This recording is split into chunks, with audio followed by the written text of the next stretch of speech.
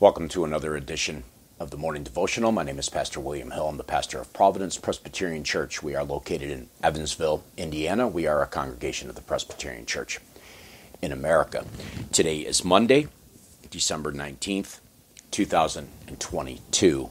This is edition number 13 of Season 7. We are working our way through the book of Joshua. Today we come to a very large section in the book of Joshua, which I'm going to take in very brief overview of chapters 13 through 19. You might recognize this section of Joshua. It's the land allotment. It's the inheritance that are given to the people of God. The land had rest from war, and now the land is being distributed to the tribes, and the people will go out and dwell in those appointed places.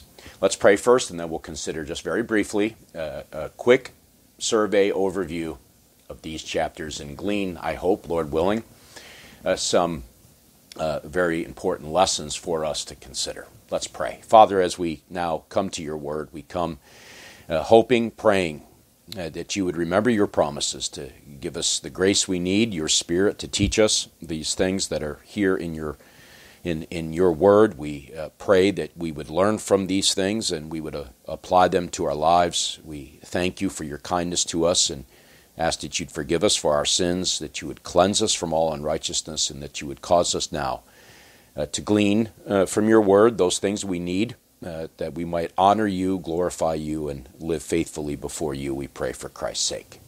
Amen. Well, as I said, we are going to consider a quick overview of Joshua 13 through 19. It is the section here now in which Joshua begins to set forth the inheritance of the people. Chapter 13 begins with the inheritance east of the Jordan, and then chapter 14, the inheritance west of the Jordan. Chapter 15 is the allotment for Judah. Chapter 16, the allotment for Ephraim and Manasseh. Chapter 18 is the allotment of the remaining land, and then the inheritance for Simeon, the inheritance for Issachar, Asher, Naphtali, and Dan, as well as for Joshua.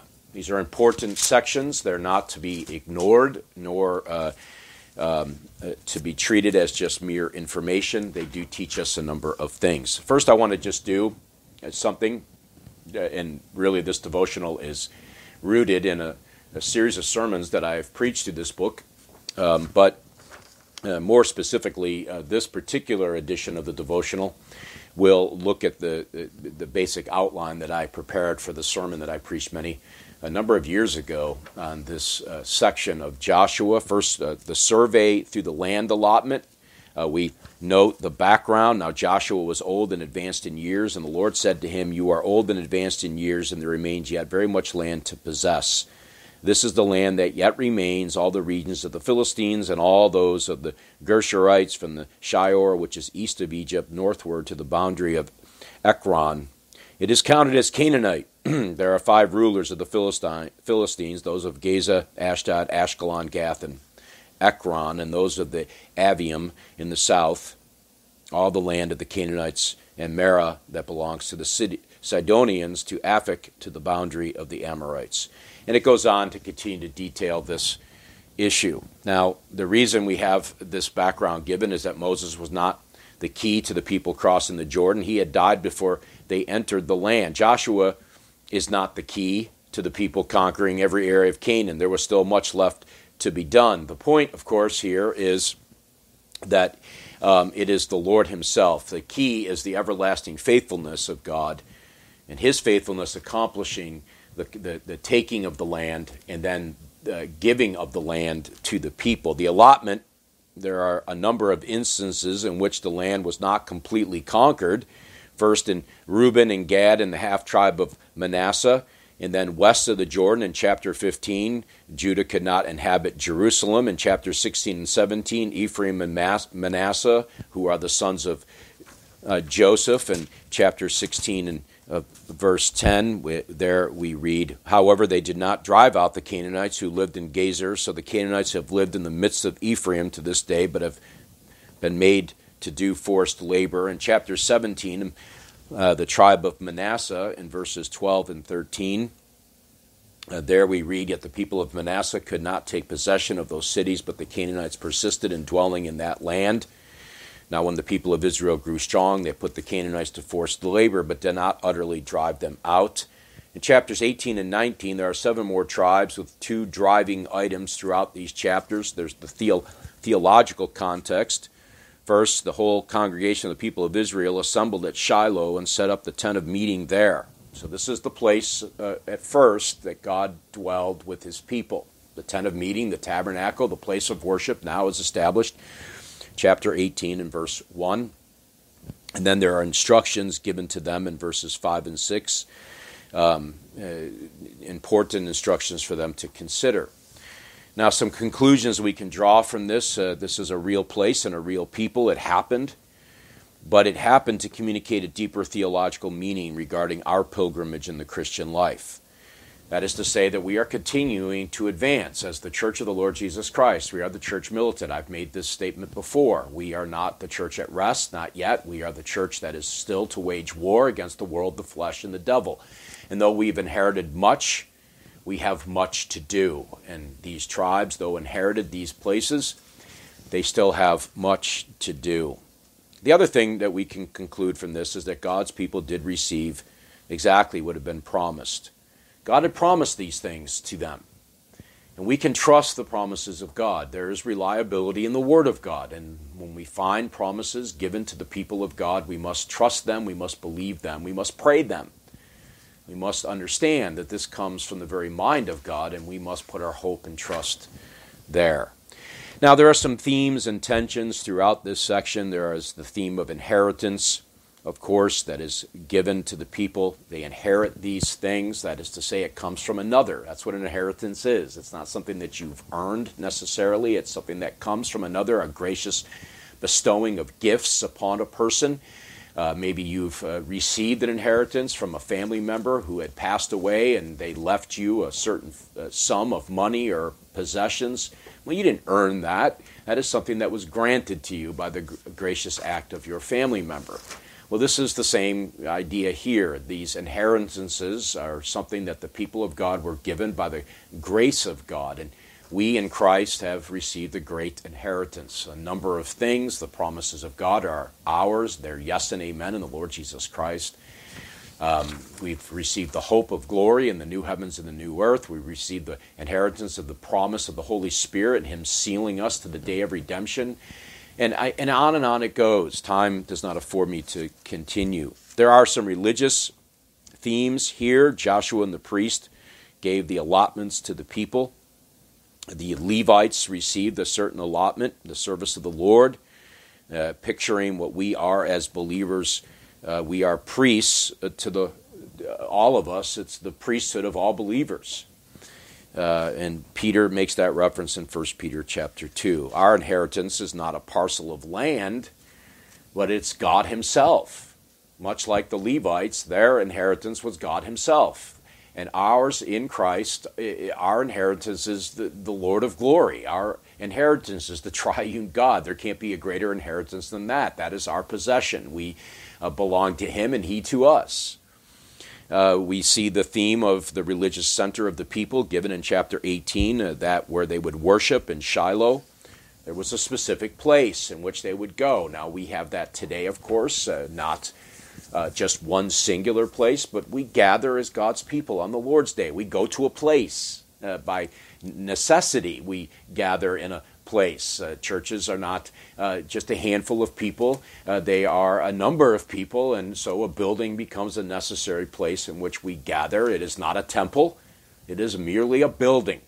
There's nothing holy about the building, but what we do in that building is indeed a holy expression. And of course, there's this theme of success. That what was lost in Eden due to sin is now reclaimed in part by the conquering of the land and the giving of this inheritance to the people. Now, that is exactly what's going to happen. We are experiencing the great reversal of the fall. All that was lost in sin will be restored not only to the people of God, but to the creation itself. All of creation groans, waiting for the day of redemption. And so we see this in type and shadow and picture in this inheritance given. These are some of the themes that are presented. But there are some tensions, the already and not yet tension of this particular section of Joshua. We have the New Testament parallel that victory has been attained by Christ. No one would dispute that. It is finished, he said. Victory has been accomplished. Christ has accomplished all that was necessary, but we still wait and we still look for that great day in which we will be vindicated for all eternity. The people of old had been victorious, but there was still work to do. And we too are victorious. We are on the right side of the war. We are victorious in Christ, but there is still work to do. There are some New Testament perspectives also to consider in this section. This issue of a parcel of land today is a picture of that which leads to a greater country tomorrow. We are not waiting for a picture of land, much to the contrary of the dispensational understanding of these things. We are waiting for the new heavens and the new earth, the grand reversal of all that has been ruined by sin. Abraham himself expected a greater city, says the writer to the Hebrews in Hebrews chapter 11. We are looking forward, not to a parcel of land, but a promised world of which there is no more sin, death, sorrow, or tears. We are now saved as ones justified in Christ, but we still await eternal final salvation. Those that persevere to the end will be saved. Third, we see here in these sections that the forces of hell have been overcome, but we are still at war. Now, I've mentioned this already. Fourth, we enjoy the presence of Christ through the Holy Spirit, but we await his presence in eternity. That is to say, the beatific vision, the Christian hope, that we belong to Christ and he is ours, but we still hope for a greater thing. We hope to see him, be like him, and be with him for all of eternity. And we see today by faith, but then one day we will indeed see by sight. We suffer for the sake of the gospel today, much like the people in that land in these chapters suffered for the sake of the gospel. We too suffer, but one day we'll be openly acknowledged and acquitted and suffer no more. And then finally, we enjoy a sliver of heaven today, much like they enjoyed that in the promised land. We enjoy that today in that which we are reminded each Lord's Day. But one day we will enjoy it in full substance and in fullness and in substance. Now, there are some things I think we can learn. 4 things that we can learn from these sections, these chapters 13 through 19. First, we need to learn patience.